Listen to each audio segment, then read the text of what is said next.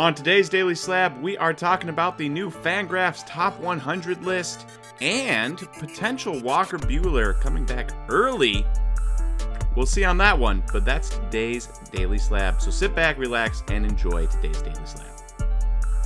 All right, welcome everyone to the Daily Slab today. I am Nate, and first off, we are starting with the trender, and the trender is Walker Buehler. So he was really good 2018 through 2021. He was in fact fourth in the MLB in ERA with a 2.82 ERA in that time span.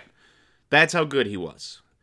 And then 2022 happened, and he got injured. He had a over 4 ERA. He got injured, tore his elbow, UCL, and had to have Tommy John surgery, the second of his career, and it was expected that he was going to miss the entire 2023 season. But news came out that he is progressing better than expected and could potentially pitch in 2023. And the reason that's important is because when Walker Buehler's healthy, he is the best or second best pitcher in a Dodgers rotation that should be good enough to win a World Series every single year. And when you're that high in the rotation and they rely on you that much, your name gets thrown out there for Cy Young Award wins, maybe down ballot MVP votes, all-star games, yada, yada, yada. People care, people pay attention, and people are going to want to buy in. And so if Walker Buehler can come back healthy and pitch well down the stretch for a Dodgers team that will likely need him, because a lot of their pitchers have not pitched a ton of innings lately. Dustin May hasn't pitched a ton of innings. Guys like that, it will be important. And so we're looking at his prices here, and in the last 3 months, his cards, his Bowman Chrome Raw Auto from 2015 has actually gone up 94%.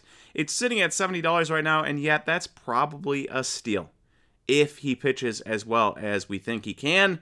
And so he needs to come back healthy. Obviously, second Tommy John, a little bit more worrisome than first Tommy John.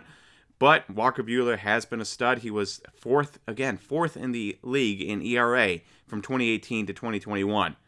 That's impressive. And if he comes back healthy, $70, it should be more expensive than that. All right, moving on to our posts of the day. And you see here, Gunnar Henderson and Corbin Carroll are on the cover here, both refractor autos. And the reason they're on there is because Gunnar Henderson was the number 1 ranked prospect by Fangraphs Top 100. Corbin Carroll, number 2. And of course, they both played in the majors already. But the question is, which would you rather have? Gunnar Henderson, $600, plays shortstop, or Corbin Carroll plays an excellent outfield, fast, speed, whole 9 yards for Corbin Carroll, and his is $400. We got the Diamondbacks, of course, against the Orioles there. And you can decide where you'd want to invest there. But I want to know who you'd pick. For me, I don't think you can go wrong with either. They're both incredible prospects. They're both 65 future value. The only 65 future value prospects on the list. And I'm excited to see how they do in their first full season of baseball this year. I will be tuning in with MLB.tv. I will be tuning in to some games when I can to watch them play. Moving on from the Gunnar Henderson and Corbin Carroll conversation, there's a couple other names on this MLB Top 100 list from Fangraphs that are of interest to me and maybe interest to you. So the first one I want to talk about is James Wood. He was all the way up to number 3. We're talking about 6'7", 240-pound potential center fielder James Wood, who got traded from the Padres to the Nationals in the Juan Soto deal. And there is potential for him to be just one of the best prospects based on size, strength, and power, and also they project him to become an above-average center fielder at those measurements. That would be crazy. And so James Wood is interesting. I mean, I don't know if I would have ranked him number 3 to start. I feel like there's still probably some uncertainty there, but I love it. I love a strong ranking, and so James Wood at 3 is interesting. His prices, I don't think they are quite what the other guys are. We're talking about a base auto here, BGS 9, that sold for $167 the other day. If you had a base auto of like a Gunnar Henderson, it would be more expensive than that. So James Wood still has some movement to go, even though he ranked number 3 on the Fangraphs Top 100 prospect list. In other names, we've got Miguel Bleis at 20. He's one of the younger kids on the list, he will turn 19 on March 1st, so he is still 18 as of this recording, and he too has a lot of power. He's 6'3", 170 pounds, but has a lot of power. If he grows into that body, expect more power there. And at such a young age, and he did fine in the Complex League. I'm curious to see how he does when he hits a ball, but a strong ranking at number 20, and you can get a base auto of him right now for $100. The last one sold on the 16th of February. Of interest to me personally, Owen White. I bought an Owen White Orange PSA 10 auto a while ago for way too much money, but I just couldn't pass it up when I was at the show. And it's not as expensive as I bought it, but he has progressed in the way I had hoped he would, and he moved all the way up to 32nd on the list, ahead of names like Bobby Miller and Hunter Brown, the Justin Verlander clone for the Astros. Very interesting to me. I won't get too much into Owen White, just I had the orange auto. He has progressed, and yet I will still probably lose money on that orange auto when I decide to sell it. That's how it goes.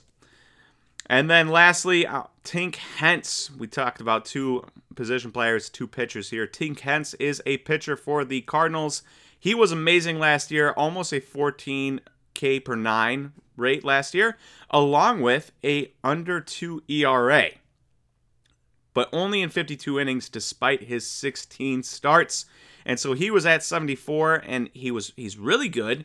Everything about him looks good, except that he wasn't pitching a lot of innings, and so I think that's why he was down at 74. I would have thought he would be higher, but if you don't think he can handle a starter's workload, you're not going to rank him with the rest of the starters that have as good of stuff as him.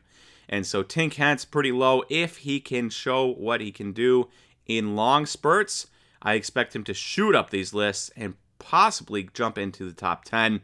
We will see there on that. But if you want a base out of him, the last one sold for $39 on February 11th. And of course, you can see the difference in price between him and Owen White. I didn't talk about the Owen White, but Owen White base auto $11. He's the 32nd prospect. Tink Hence, the 74th prospect for $39. People already betting on that upside, even if they don't know if he is going to get the endurance to match it.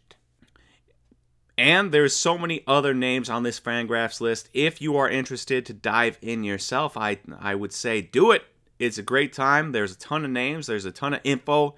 And it's always an enjoyable read. And you can find that at Fangraphs.com. All right, and that is all I have today. Thank you, everyone, for watching this week's worth of Daily Slabs and this Friday's Daily Slab. If you enjoyed it, please click the like and the subscribe button. It helps us get these videos out to more card collectors like yourselves. Thank you, everyone, for watching, and I will talk to you guys on Monday for the next Daily Slab. See you, everyone.